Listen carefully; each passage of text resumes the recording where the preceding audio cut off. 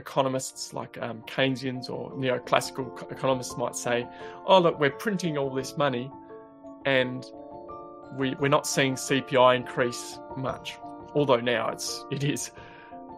So that sort of explains why there's potentially, in a big way, inflation is also just generally making life harder. It's generally making us more dependent on technology, on improvement, on keeping up with the latest gadgets, that sort of thing. So in a big way, I don't think that can continue on. So to sort of get back to your question, I think there's a movement of people rejecting technology even, and it's ironic to me and inevitable that eventually, when we can be on a sound, digital cash system, that's going to just generally make life a lot easier. So this week on Monero Talk is sponsored by Cake Wallet. Store, send, receive, and exchange your Monero and Bitcoin safely on iOS and Android too. Cake Wallet is open source, and you always control your own keys. And by IVPN. Resist online surveillance with IVPN, a privacy-focused, audited, and transparent VPN provider that accepts Monero directly. Cake Wallet and IVPN are trusted and verified by the Monero community. Monero Talk is also made possible from contributions by viewers and listeners like you, and supporting us is easier than ever by typing in monerotalk.crypto in your Cake Wallet send address field to send us a tip. This week on Monero Talk, Douglas Tuman interviews Duncan White, a Brandon candidate that is running on the Democratic Libertarian line in Australia. The two discuss his run, how he wants to make crypto legal tender, abolish capital gains tax for crypto, his thoughts on Monero, and more. Monero Talk starts now. All right, Duncan, what's going on, man? Oh, hi, Doug. Thanks for having me. Yes, in short notice, I only reached out last week, so really appreciate being here.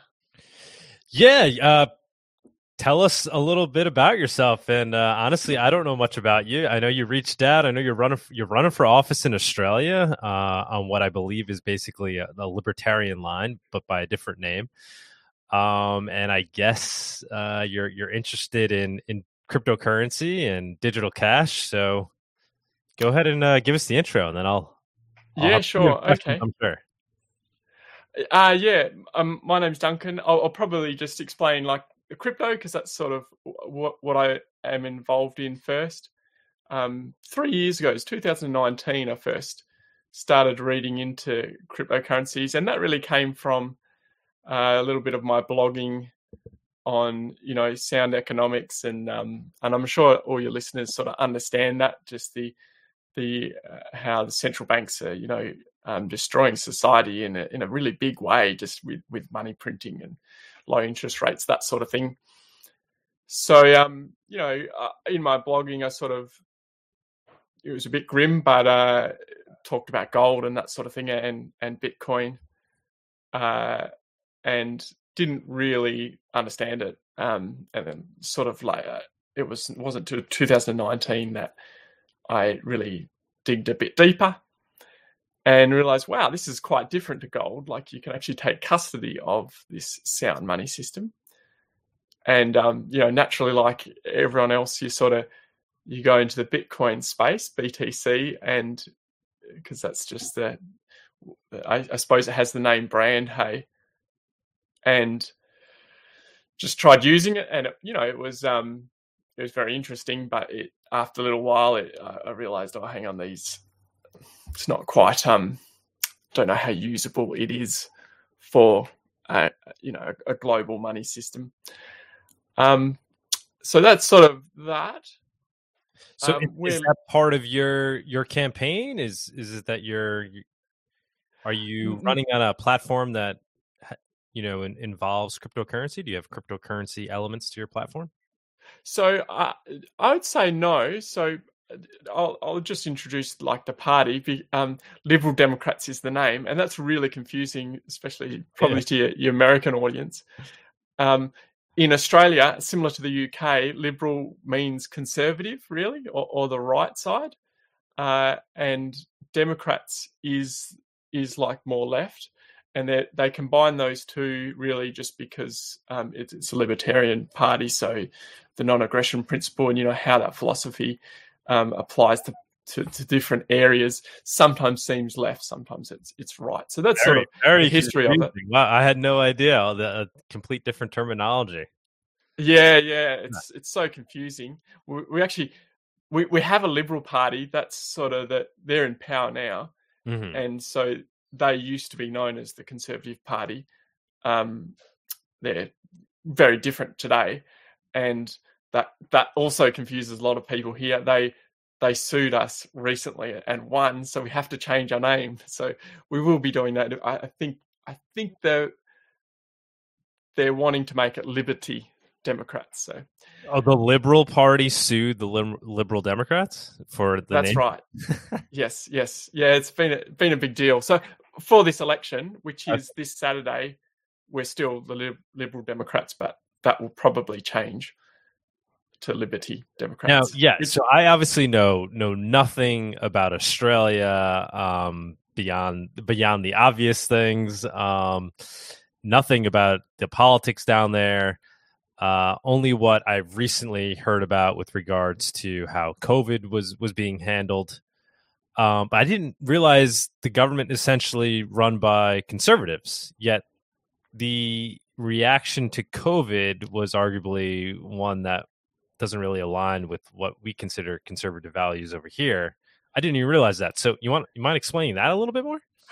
Oh, yes. I mean, I think everything you said there was accurate. It's just that the conservatives here they've just gone very left. It's similar to a lot of the parts of the world, but I think more so here, or maybe even both of those parties, they seem very similar. Maybe the Labor Party here don't seem, in some ways, as extreme as the Democrats in America. I think that's fair to say. So, yeah. But what was I going to say about that? So, to answer your question before, we don't have much of a stance in cryptocurrency. Like, I suppose I'm approaching it like if I were elected, I would want to be impartial, but when I we've got a Freedom Manifesto which lists our 10 policies to save Australia. A lot of it's about choice. I mean, for us Aussies, our libertarian philosophy, it sounds very radical, so I would say it's a fairly conservative policy handbook. There's a book, but your viewers can read it on our website, ldp.org.au/freedom, takes you straight there. But there's just a small little part in that in the small business section, policy 6, that just says we want to classify cryptocurrency as a currency and remove capital gains tax on it. Ooh. And when I read that, because I was standing, it actually took me, a few weeks to get around to reading the policy handbook. I just went, wow, that's huge. 18% of Aussies own crypto, and while they might not, hold to these libertarian beliefs, and that's okay, I just thought, well, that's quite an opportunity to reach out to the larger community, the cryptocurrency community. To show them what we're doing. And you're right. Like I think I mean, I could say draconian response to the COVID situation, and I say draconian. I say that freely because our own Prime Minister, who's a conservative, said that in the newspapers. He termed it, we may have to go to these draconian measures. I think that shocked a lot of people. And, our membership has exploded because we're one of the few minor parties that were really pushing back against all this COVID alarmism, we call it now in our handbook. So, Yeah, it is really disappointing to see the conservative part of Australian politics really become pretty radical in that way. Labor's on the left are definitely worse. I think it's probably similar to in America. You've got each state doing their own thing in parts. So the left leaning one, like the biggest one, was Victoria or Melbourne. They were locked down for, I think it was pretty close to a year. Yeah. So. Yeah, I'm from New York over here, so I could kind of relate to that. Maybe not as extreme as what was going on in Australia, but certainly it was extreme relative to the other parts of the country over here. So give us a little more insight there. Give me a little bit more insight with regards to the scene in Australia. So are the people, the general population, were they as shocked as the outsiders as to what was going on, or were a lot of them aligned with the policies? It sounds like my very superficial understanding of all this was that Australia's reaction was very similar to that of Canada's, and seems to be kind of similar politically. You mind giving me some insight into that? Yeah, I mean, I think it really has divided the community. There are definitely a large or large-ish amount of the population that have woken up, and I'm pretty optimistic about that. I think that's really good news. I think that will help us in this election. But you definitely have. I mean, at least initially, even in Melbourne, I would say the majority of people appreciating, this lockdown. We've got a really large, management laptop class, you could call it, especially in Melbourne, that are pretty happy to just be locked in their home. And they believe there is a genuine threat there, and but they probably appreciated being at home and didn't really appreciate what a lot of the small businesses, the tradies, what they were going through all that, which is really sad. Yeah. So you mentioned, I think 18% of the population is into crypto. Do you think there was any uptick there? In response to the draconian measures that were taken? I mean, in Canada, I don't know if you follow that at all, the trucker rallies that took place, and as part of that, people started using crypto to essentially make donations to the truckers, because traditional banking was essentially blocked and shut down and censored.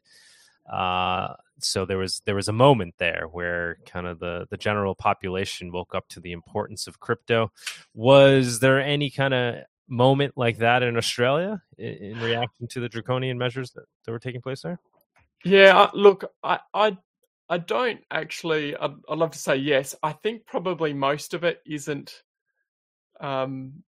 because of any sort of genuine need for it. Mm-hmm. I mean, there certainly is some, but I chat to just people at work and that sort of thing. There's a group of people at work that have gone onto an exchange and bought crypto, but a lot of them, I don't think they know where the utility is there. So I think probably the majority of it is. I mean, I don't know where you sit, but I sort of see at the moment, at least, the vast majority of the crypto community. They probably just see it as a number goes up, sort of how much fiat can I get out of it later on. They don't sort of think about the peer-to-peer nature of a crypto economy, how that's really what is needed for a lasting, helpful tool, I suppose, for the world, to remove volatility, that sort of thing. So I don't know. I suppose I just saw it as an opportunity. I also have been doing some training. So in Australia we have in a lot of industry bodies, like they call them the Chamber of Commerce. Each town will have one, a state might have one, and they're just private groups. And the one in my local area, I have been doing training with them, and I do see a real need, I suppose, to see the businesses starting to adopt it, to accept it. So that's sort of my area, I suppose, my training, I guess. We also have a really big community in Townsville. This is not on the Monero side, but on the Bitcoin Cash side, they have a lot. I would say it's a good example of a local economy. I think they have about 130 now local businesses.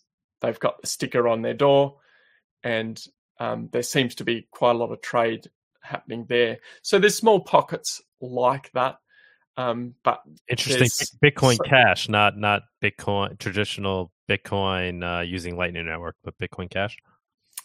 Yeah, that's right. Yeah, that seems to be what's happening, right? Anywhere where like it's actually being used, I see. It seems like Bitcoin Cash seems to be being used more, and then Monero seems to pop up in these areas where Bitcoin Cash is grabbing hold. That's my anecdotal, observation. Yeah. Okay. Yep. Yeah, and I guess that's where when I saw this, it's just I can sort of see this barrier of capital gains tax, and I think a lot of people are probably holding out for sadly for the government to I mean that's one of the things that that starts to lead them to something like Monero, right? Because it is more cash like, so it allows you to transact without anybody really knowing how much, when, and to who. So that's there's a saying that all roads lead to Monero. So once people actually start using it and dealing with it and realizing the attack vectors and what the state may do in response, they slowly make their way into Monero out of a true need. Is there a large culture of traditional cash usage in Australia, or has everybody kind of moved away and already just using their credit cards and Venmo and things like that? So I'm in rural Tasmania, in a place, it's Ulverston or Devonport. Cash is definitely used a lot still, and I didn't notice a big difference through the pandemic. Like a lot of people were saying that was not hygienic, that sort of thing. When you go to the cities, though, definitely cards are used heaps more, for sure. People are much more comfortable and prefer that, I think, probably because of the pandemic. Yeah. So what do you think of these arguments that are made? Those that really believe in Monero, believe in it because they think there's this need for a true digital cash utility that's not controlled by any government or corporation, because there's this belief that traditional cash is slowly disappearing, and we need a replacement, something that we know that we can rely on as a society. For the purposes of maintaining free and open societies by allowing people to transact freely with this new digital cash. What's your... Yeah, I mean, my personal, I'm very optimistic of it. I think the whole thing that if it's gold, but that you can take custody of it, that's pretty economically, socially, new. It's a completely new thing that we've never had before. It's an amazing invention, and I can't see how the world is going to go back to the other, about the cash like elements, right? So you're running for office, so you may be criticized, and people may say, "Hey, Monero sounds great in theory, but aren't you concerned that it can be used, in nefarious ways? I mean, it's cash. The government won't be able to track and trace the transactions. People can use it to fund terrorism. It can be used, for any number of things." What's your political? I see. Philosophical response to that? I mean, I guess I mean, our consistent philosophy as a party and what I just value as well would be that I just don't think that the state should have that control. I would rather, a society where the politicians have to, I guess, just like a business, right? They have to provide the value to be able to do things like, denial of a service is much better than putting someone in jail if they don't pay their tax, that sort of thing. I think it's just a generally healthy thing that the politicians don't control that, because if I'm in power, great, I might do some good things while I'm in office, but my time will expire. I don't know who's going to be there, so I just think that's what needs what I value. As far as criminals, I think using something like Monero, it's a given. If it's going to be used, if it's going to be cash, like you say, that's always going to happen. But I don't think we can demonize, the tool there. I mean, criminals are always going to find ways to circumvent laws, and at the moment there is cash, standard cash now that they can use, and we just can't police the world, effectively in that way, I suppose. So that's fairly consistent with my personal values, I suppose, but also as a politician, I think that's a good thing. Great. No, I'd encourage, I haven't mentioned it yet, so I should. But so for this political campaign, part of when I saw this policy classifying it as currency, I did make a YouTube video just as a pitch. Really not a small, I think it goes for about a minute and a half, pitch to the Aussie crypto community. Mm-hmm. That's just really shareable. You don't have to be like a hardcore libertarian or anything like that, but just look, we just want to remove tax, so it's just treated fairly like our currency. That's right. Like the Australian dollar. We don't want to force people to use digital cash. That would not be or Monero or Bitcoin, right, or anything like that. That's not what we're about. That's not like El Salvador, right?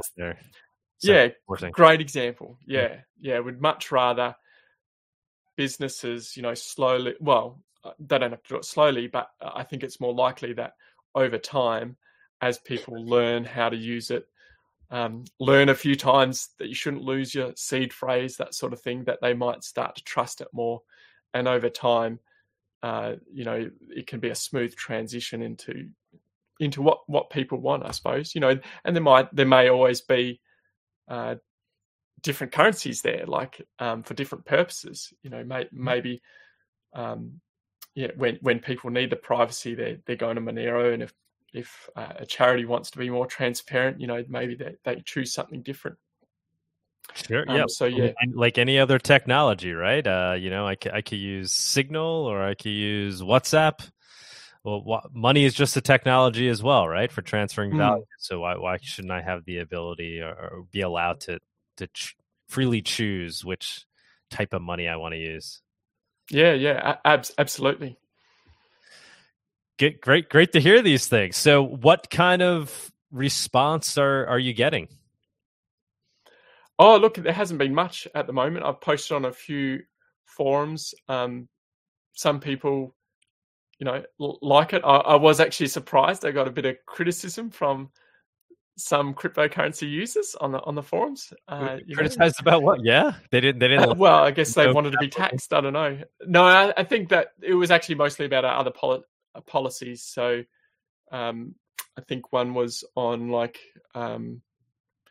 we've got Medicare. No, actually, I won't talk about that. That's a health system, but that claim that was made wasn't even true. Education was one. So, like in our Freedom Manifesto, we talk about wanting to decentralize education.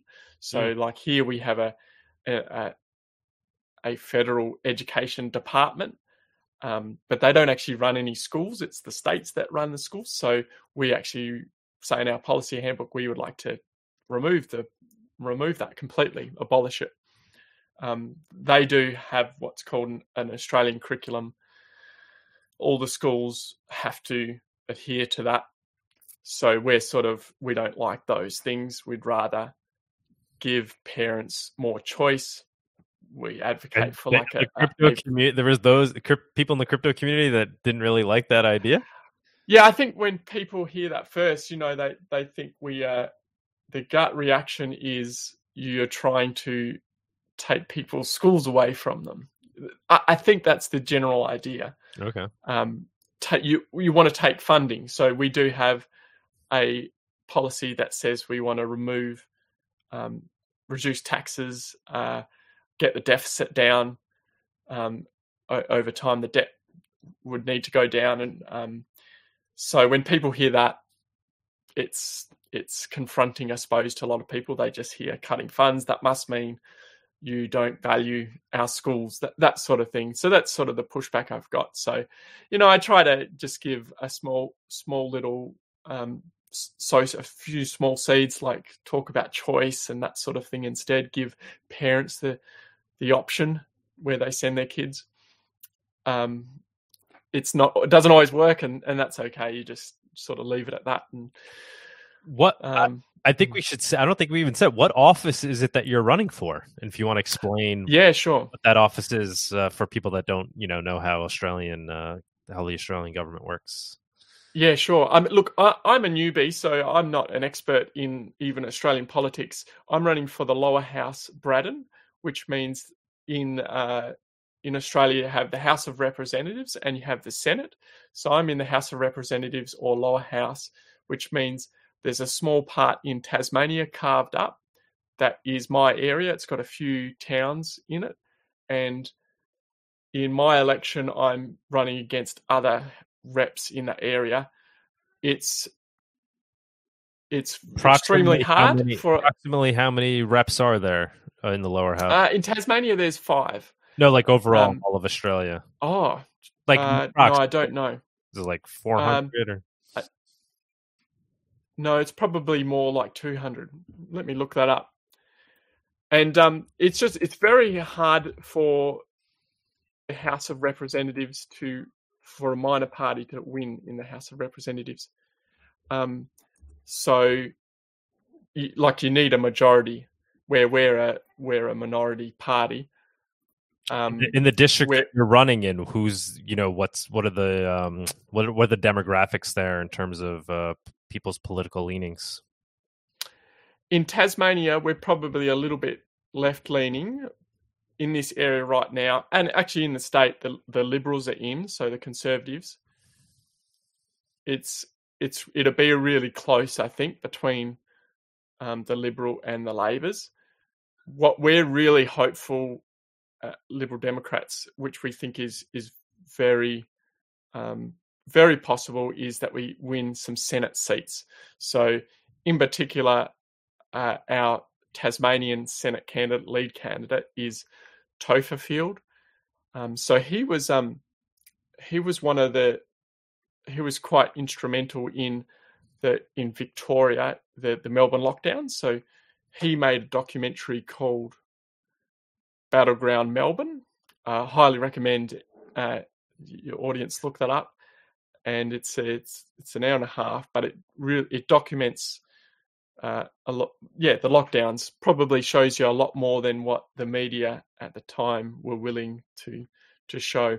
So he's our lead Senate candidate, and we're pretty hopeful that he will get in because the way the Senate works, you only have to get a quota of votes to get elected. So you don't have to get a majority of your area to get to win, basically. So there's a real likelihood that he can get in the Senate, and block a lot of these draconian rules, and potentially put some good legislation in. Cool. So are there lots of libertarians or Liberal Democrats running in different races throughout Australia? I think we've got 85 in our party now. I think that's the latest. And last federal election we had 13. And our membership has exploded. So that's really good news for us. But we also have a very limited budget. So there's even some other minor parties. 85 candidates? That's correct, yeah. Oh, yeah. So even, like a lot of those won't get in. It's particularly hard for the lower house like me. But, it just provides, I suppose, a good... It's certainly good for marketing, at least, to show that we're willing to put the effort in and reach out to the community, especially, rural communities like here. I can be on the ground. I can go to the forums and speak. We really see it as a long-term thing as well. We think this has woken up, a lot of the community. So what we do now, whatever, we can do is spreading these ideas of freedom, we think will pay off in the long term as well. So is this your first time running? Oh yeah, absolutely. Yeah. No, I've never done anything like this. This is very much out of my comfort zone. And no, I can totally relate, man. I ran for Congress over here in New York for U.S. Congress, which is analogous to what you're doing over there. So what motivated you, man? I know it takes a whole lot of work and a lot, it takes a lot of passion. Where is that passion coming from? Oh, I mean, I really believe in that. That the philosophy of the party. I was asked, so I was. I didn't want to, but especially when Topher was running in as a Senate candidate and he wanted help. I couldn't say no. Like we didn't have a huge lockdown here. We had 6 weeks, but I was keeping up to date with what's happening in Melbourne and the rest of Australia. And it was, it was pretty sad to see the state of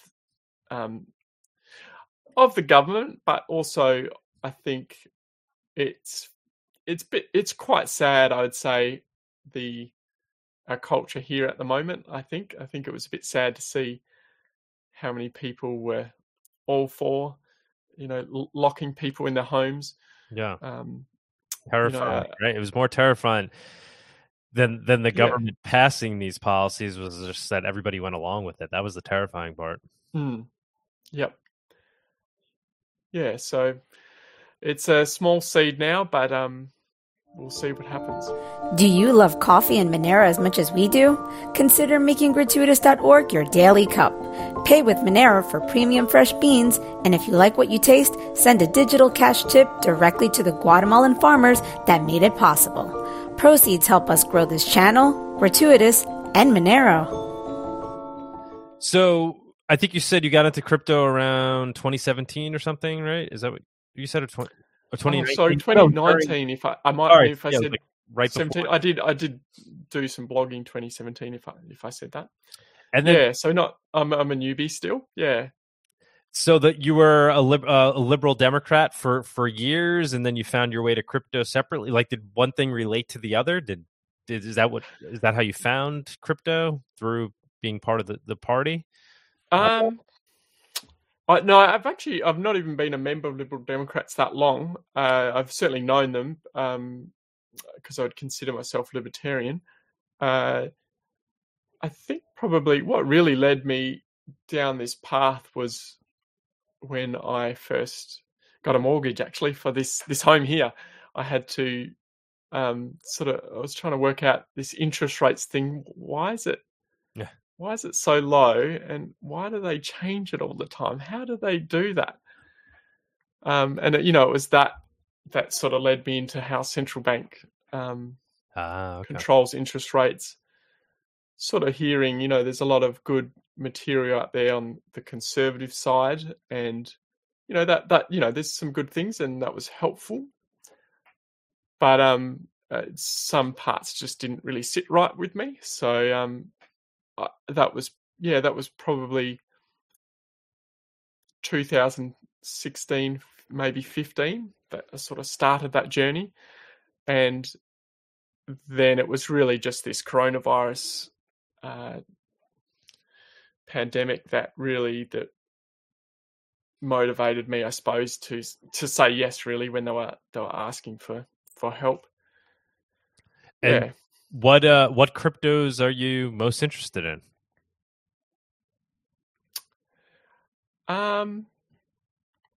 Not speaking as a political candidate, Monero and Bitcoin Cash is really the only. I'm fairly agnostic. Like, there might, perhaps more will come. Yeah, that's interesting. There's a lot of overlap between the Monero and Bitcoin Cash community, which makes sense. Both are really trying to fill that niche of digital cash. Yeah, yep. I mean, I think that there's a few things that I would say there. I think the Bitcoin Cash strengths are the entrepreneur spirit. I think they sort of understand about getting out there, getting your hands dirty, speaking with people, being face to face with people. We do that a lot over here, but I agree. Bitcoin Cash is good at that. Monero community can certainly learn a lot from the Bitcoin Cash community with regards to their efforts. Yeah, okay. And to be honest, I don't have a criticism of Monero there, because I'm just actually no. You're right. I think community much. You're spot on. You're spot on. I'm just talking for myself personally. I'm like the crazy Bitcoin Cash guy of Monero land. Okay. But we need more of me out there, and I think we're starting to see that. We're definitely starting to see that.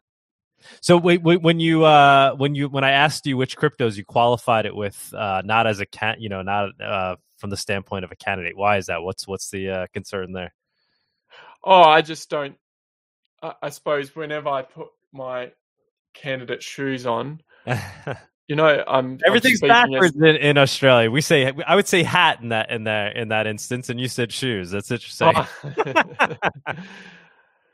I just I don't want to say, I don't want to tell people that, or hint that I'm potentially going to do in El Salvador. This is the currency. As much as I think Monero and Bitcoin Cash are great, it's important that people choose it freely. So that's the only thing. So as a person, I would choose those cryptos. I think they're both great. Just don't want to give people the wrong idea. And even the coronavirus pushback, that I think that community is very skeptical. The normies of digital cash, they hear about central bank digital currencies, and I think that makes them very nervous. So I wouldn't want to imply to them that we're doing this, as much as I believe that is the future. Got it. No. That makes total. Yeah, you want people to freely choose their crypto. Totally agree with that. So, was there an avenue that was there a road to Bitcoin Cash and Monero? Or did you, when you first got into crypto, you started with those, or did you start as like a traditional BTC maxi and then make your way into other cryptos? What's your crypto story there? Okay. I don't know if you'd call this maxi. I do remember looking at a Coinbase listing and thinking, I was approaching crypto to think it's like gold. It's just the same thing, really. I didn't really see the additional, custodian or non-custodian element to it. So when I saw Bitcoin, and then I saw Bitcoin Cash and all these other, top 10 cryptos, something in me was a bit annoying. Oh, why do all these people choose these other coins? Wouldn't it just be simpler if everyone just had the same coin and then we could all push back against the government that way or something like that? Yeah. And, there's certainly truth to that. Like, it's not a fun experience trading between the two, I think. And, it probably slows down business adoption, confuses people a lot. So it's not that we should, it would be helpful to have a single unit of account. But yeah, I didn't understand why. I didn't understand why people rejected these. And for a while, I suppose I'm a computer technician, a system administrator, so I was quite happy. I've got to test this out. I've got to try some. So I think I tried a few wallets. There's not a lot of options here in the rural Tasmania to shop in crypto. So it was really just testing between two different wallets. I think I bought a few things online, and I didn't sort of notice that transaction fee initially, I suppose. I think the Bitcoin Core wallet, I think it does. I think you can say that it's in Australian dollars, but it was just too new, and I didn't really use it. Roger Ver was the first one, I suppose, that sort of pointed out the fees are so expensive, and oh yeah, they are too, aren't they? Mm. Yeah, that sort of led me down the Bitcoin Cash path, I suppose. I don't know what did it for me for Monero. It's probably just because on the forums, even in Bitcoin Cash, it's like you say, there's a lot of overlap there. Mm-hmm, mm-hmm. Yeah. Do you think that the privacy of Monero is something that's critical? That a true cryptocurrency needs to be private by default? Yes, I do think it does. I probably just don't know if it's the most important thing. So, like, maybe there could be a trade-off, right? So of something like speed, and in some cases, you're right, you will need that. The privacy is super important. You don't think it needs to be default? Like those the true Moneroistas, like myself, who would say, a true digital cash currency or digital gold even needs to be private by default, so it's fungible, so every unit is the same as every other unit. Is that how do you navigate around that logically? I suppose maybe a good way of saying is it would be great if it could be default, if it didn't come at a cost. So, and you might be able to help me with this, because I'm not an expert. I've only tried Monero. I'm sure it's a whole lot less than you, but whenever I've tried it, it seems to be more. So, you have to. I don't know if does it do simple payment verification? Yeah, super fast. I have videos on my Twitter. Like I get people, like the Bitcoin Cash people. I'm out there, so like I'll be at a restaurant and I'll get the waiter to agree to receive their tip with Monero. Maybe they don't even really know anything about crypto, and on the spot I'll get them to download Cake Wallet or Monero.com wallet, and I'll send them Monero, and they get it pretty much instantly. Yeah. Okay. Yeah. And when you do that, can you, if you tip someone, can they then send it to someone else before the next block? Yeah. Well, so there is a lock time there from when they receive it. Okay. That is true.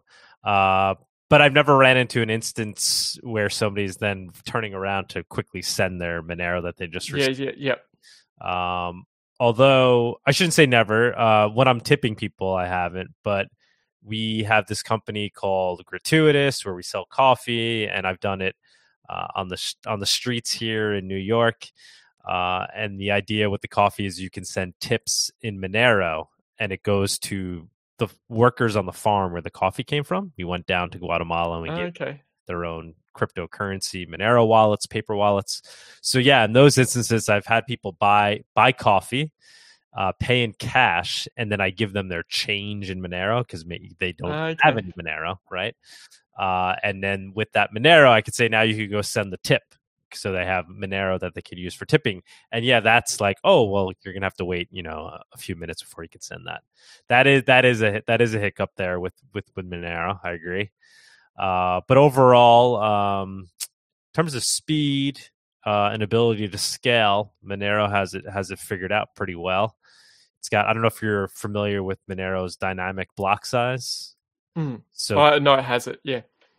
Yeah, so Monero's block size grows with usage as more transactions are entered into blocks. The blocks get larger, so it's built to scale, and then transactions actually essentially get cheaper over time as the network is used more, as there's more transactions put into blocks. So it's pretty elegantly designed. Transactions are larger.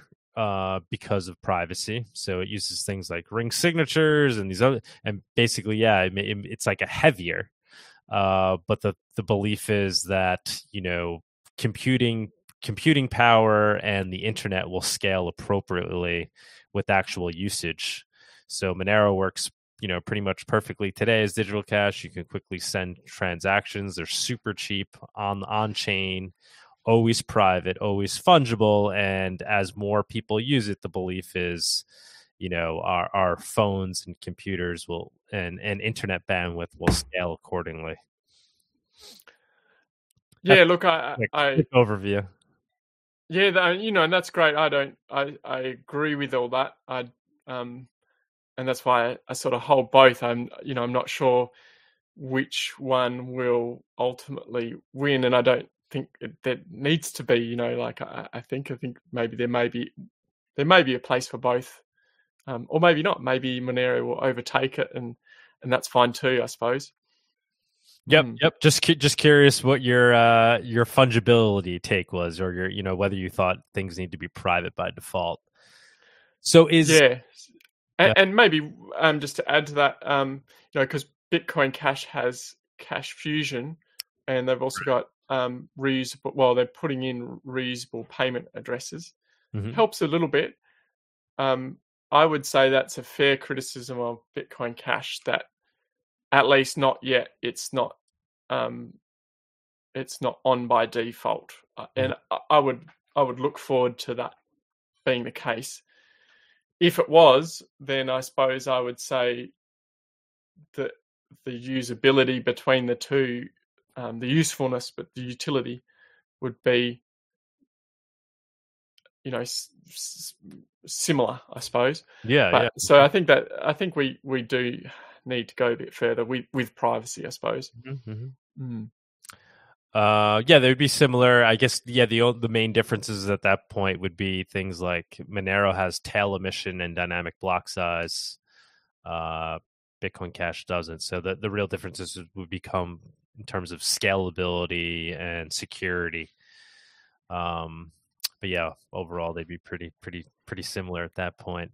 What is the best way to get Monero in Australia? Do you know? Like, is it easily obtainable? Is it on exchanges? I have a feeling it might not. I don't know Monero too well. So, where did I buy mine? I don't think it was an Australian exchange. Okay. I think I might have paid Bitcoin Cash for my Monero, something like that. Yeah. From memory. So I couldn't tell you. I suspect there's a lot of regulation here around, similar to the US, around cryptocurrencies. So I don't think it's available on many exchanges. Is that fair to say? Would that be accurate, that Monero is not on many exchanges? Yeah. Yep. New York, for example, Monero is not on any centralized KYC AML exchanges here in New York. Okay. There's ways to get Monero. It's perfectly legal to use Monero. I could go send tips. I could go to the coffee shop and buy my coffee with Monero if somebody's willing to accept it.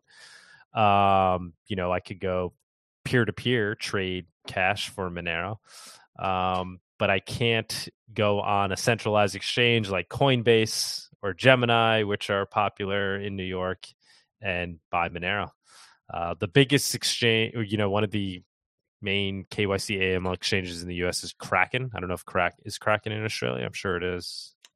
I don't know. I haven't tried it. Kraken's pretty big, and you could buy Monero with fiat through Kraken, but Kraken's not available in New York. So yeah, I think it is fair to say there are jurisdictions around the world that have gone out of their way to make it difficult for people to obtain Monero. They must be doing something right then, hey? Right. That's an indicator for me. If they want to make it difficult for you to get Monero, you have to wonder why, right? So anything else you want to throw out to the Monero community? You got the stage here. You're running for office. Do you accept donations in cryptocurrency? Political donations? What's the situation like with that? No, that would be great if we could. I suspect that would be hard to do with the regulation for political parties, donations. I would think so, yeah. So no, we don't. And to be honest, I don't know if anyone in the party is into crypto like I am. I think I'm, maybe the only one or one of the few. So, but I don't know everyone in the party. Its membership has exploded, that sort of thing. So, yep. I also probably should mention Nick Watts. I don't know if do you know Nick Watts? I don't think you do. I don't think I do. He was the one that put me onto your podcast. Okay. Said I should reach out to you because he's looking at. What's that? I said I like the guy already. No. Oh, okay. So who is he? Yeah. He's into Monero. So he said he's been. I think he's taking the Bitcoin Cash register into Monero. So that's open source, the Bitcoin Cash register. So for your audience, all that does is generate a QR code. It's just for like point of sale. Okay. For so you can specify the amount in fiat, $5 for the coffee, and it displays a QR code in Bitcoin Cash, and is just monitoring the mempool. And there's a big green light when it's been paid. So it's just super useful for merchants and businesses. So it sounds like he's adapting it to Monero, which sounds great. Yeah, tell him to reach out. We could have him on the show as well. That sounds that's exciting. Yeah, do you guys have anything like that for point of sale? There are people working on things, but there's no real good solution yet. Okay. I mean, like I said, Cake Wallet, I use that in my day-to-day, or Monero.com, which is basically the same thing, but Monero only. But yeah, that's just that's a wallet on iPhone and iOS. It's not built into any POS system. So there are ways to do it. There are things, but it's not like super user-friendly where people are just easily adding it to their existing POS, I don't think. Yeah, okay. Sorry, so no, it's not part of a POS accounting or anything like that, but it's actually just an Android and iOS app. So it's separate. Okay. So quite simple, I suppose. Shouldn't say that if Nick's going to be listening, should I? Because I'm sure he doesn't think it's simple. There is also no, but that could be a beautiful solution for certain things, for sure. Yeah.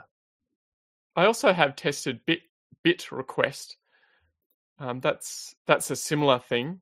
So but it's quite good in that you can turn on and off different currencies. So it's similar in that it's not a actual wallet. All it's doing is generating a QR code and then monitoring the mempool. So I know you can do Monero, Bitcoin Cash, Bitcoin, Litecoin. I think it does Nano, a few of those big ones. So yeah. We were thinking of trying to have something like that for Gratuitous. So when we send out our bags of coffee to people that order them, so we allow people to pay Monero for their coffee on Gratuitous. And our current way of receiving is kind of janky, actually, but there is some nice ways of receiving Monero using WooCommerce that you could easily integrate Monero payments into it. But what I wanted to do was when I send out the coffee to also maybe send out in the form of like a magnet that somebody could put on their fridge, a QR code where if they send the Monero to it, whatever the cost of the coffee is, we would be kind of instantly notified, and we would just throw another bag of coffee in the mail. So kind of a way to like instant order coffee. What you're talking about would kind of be the perfect solution to that. Yeah. So this one's not like, this is for a physical presence. So like the cashier would type. No, I know, but it's manual. The QR code, right? You're sending Monero to an address, and then I imagine on the other side of the app, you're getting notified anytime Monero is sent. That's right. Yeah. So that would kind of fit perfectly there. Yeah. So, let me know. Hit me up after the show. Put me in touch with what did you say his name was? Nick Watts. His name. Cool. Yeah, will do. All right, man. Yeah, he's in Australia too. Oh, very cool. So would you say, or could you possibly say, is there a Monero scene there? Are there like any meetups going on that you know of in Australia? I mean, we've had a number of people from Australia on this show. People that are working on different things relevant to Monero. I think the Comet project for atomic swaps for Bitcoin to Monero. I think it was the one. Is there some of those guys are located in Australia? I could be incorrect, but I'm pretty sure. And there's some other folks I've spoken to that have been located down there. So do you know? Is there? No, I'm afraid I don't. I only know Nick. Okay. Yeah, so he's a developer. And a writer, actually. Read one of his books. So that, I'll tell him to reach out. So I'm sure I'd love to come on. Start a Monero meetup down there. No? Sounds good. So you got too much on your plate right now. You're running for office. Yeah. So how has it been? How's it been overall running for office? What's your experience been thus far? I mean, it's certainly out of my comfort zone. I'd rather just, sit in a corner and do my own thing. But I can't do that anymore. People keep bothering me with all sorts of rules and regulations. So, I've probably had 4 to 5 interviews in the community. The ABC, we have the Australian Broadcasting Commission. It's state-sponsored media.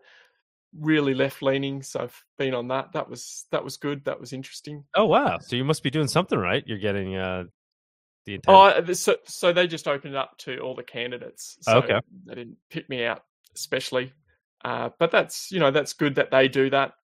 They give a lot more time to the major parties.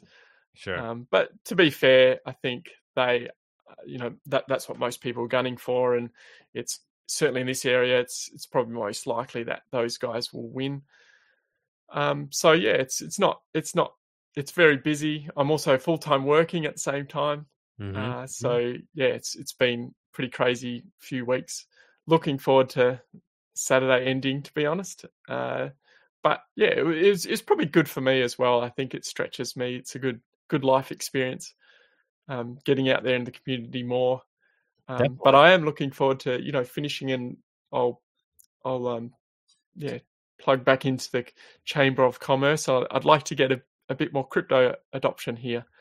And, even like with that, I'm fairly agnostic with the crypto. So I might have to check out Monero a little bit more and see how quickly I can do it. Please do. I have used Cake Wallet. So okay. That's what you would say. That's your go-to, do you think?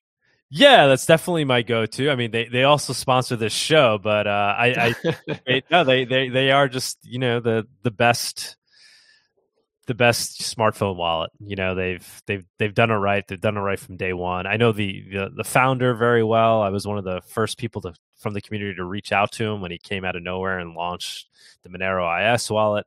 And kind of from day one, I think he's always done things right. He's been very open to any concerns that the community has and trying to keep it, a very pure wallet that, aligns with the values of Monero. And he always kind of pivots towards that. So it's nice to see. You hold your own keys, all that jazz. It's just a good wallet. Good wallet. Yeah. Okay. Yep. Cool. And yeah, I would say, if you're, gonna be trying to grow adoption over there, please, report back. Jump into the Monero subreddit if you have any, looking for resources or help. I'm sure there's those that would try to help you with those efforts. Yeah. Okay. Yep. Will do. Sounds good. Cool, man. Thank you, Duncan. Thanks for jumping on. This was a learning experience for me. Like I said, I didn't really know much about the Australian political scene, so I appreciate this. This is fun. Oh, Doug, absolutely my pleasure. Yeah, and especially thank you. It was just so last minute last week, and I'm sure you're busy too. So my pleasure. Where can people learn more about you and follow you and support your campaign? ldp.org.au is probably best, for Aussies. So, and you can click on Freedom Manifesto there and read about all our policies. That's probably, a good starting point. My bio's in there, and everything that the party believes in. So, yeah. ldp.org.au. So last question, just to kind of round it off.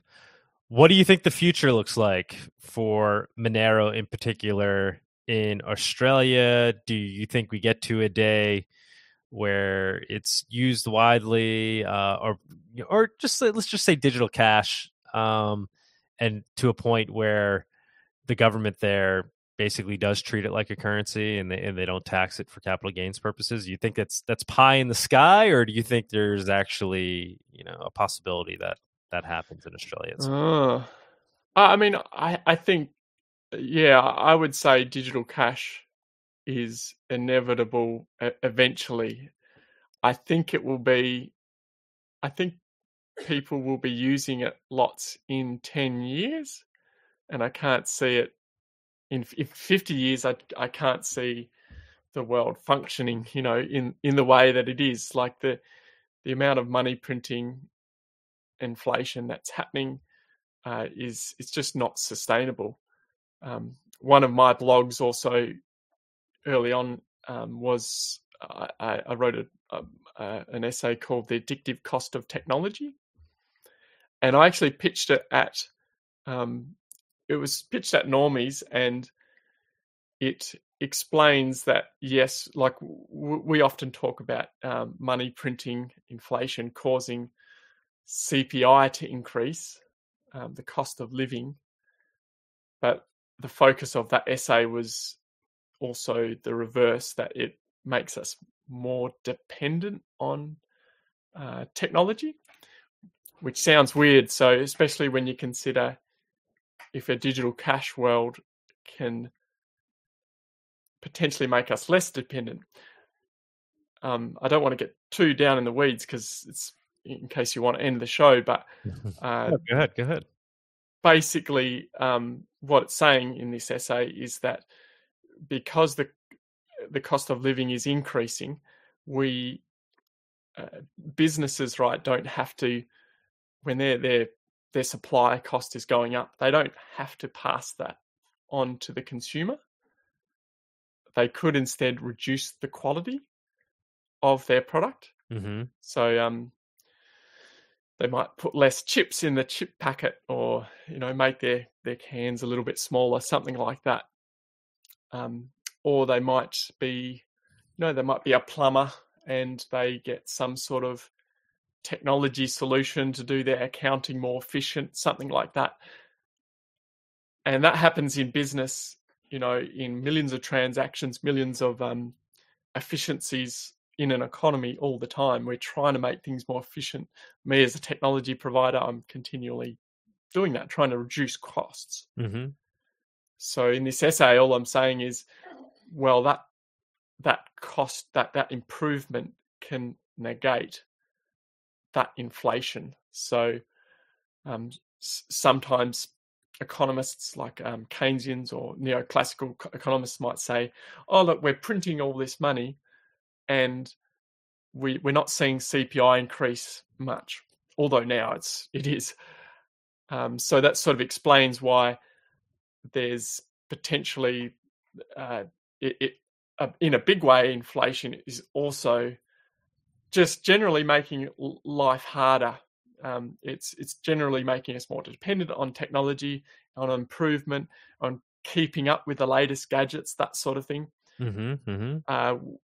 So in a big way, I don't think that can continue on. So to sort of get back to your question, I think there's a movement of people rejecting technology even, and it's ironic to me and inevitable that eventually, when we can be on a sound, digital cash system, that's going to just generally make life a lot easier. So, yeah, for me, it is inevitable, but it might take people a lot of time to see the value. And I suppose I just hope that I can just do a small part in helping people on that journey. Yeah, great point. Yeah, taking people off the fiat, out of the fiat rat race, so to speak, right? The hamster wheel. I guess I will ask one more question too, because we didn't cover it. The central bank digital currencies. Do you have any opinion there and any insight into whether or not Australia is? I'm sure they are pursuing, but where they're currently at with that and how that might affect things. Yeah, I mean, I personally hate the idea. I guess I think the ANZ Bank have spoken about doing their own blockchain on the Australian dollar. So I'm not sure where they are about that. Yeah, and I suspect, I think you're probably right. I think Australians, the government probably will try it like a lot of places. That seems to be their mindset. They are talking about trying to implement digital ID requirements, and that's sort of pretty alarming. We've got a policy on that's everything we're against. So that we want to push back against those sort of laws. So I think it will come. I guess as much as I hate it, I think it will be. I don't think it's going to kill crypto. I think really it's probably only going to help in that catalyst. As much as I don't like it, if people are forced onto it to accept it, it's a pretty small bridge then to go over to crypto. Mm-hmm. And they're going to do the same inflationary policies on a central bank digital currency anyway. All that does is make those systems closer and more accountable, right? The more they keep printing, the better crypto looks, right? So they're stuck between a rock and a hard place, I suppose, is my perspective on what happens in our society. But yeah, ultimately, I would oppose any sort of forcing people onto digital bank currency. If they provide it as an option, to me, it's much the same. It doesn't matter too much if it's digital, I suppose. But as you probably know, when it's digital, it's often means surveillance. So it's probably more what it's about. Mm-hmm, mm-hmm. So yeah, me personally, I wouldn't touch it. All right. We'll end on that. Thank you so much, Duncan. Greatly appreciate you taking the time. Oh, thank you. Yep. My pleasure. Good luck on your campaign. Thank you for joining us on this week's episode. We release new episodes every week. You can find and subscribe to our show on YouTube, Odyssey, iTunes, Spotify, Stitcher, or wherever you listen to podcasts. Go to MoneroTalk.live to subscribe for a full list of places where you can watch and listen. If you want to interact with us, guests, or other podcast listeners, you can follow us on Twitter. And please leave us a review on iTunes. It helps people find the show, and we are always happy to read them. So thanks so much, and we look forward to being back next week.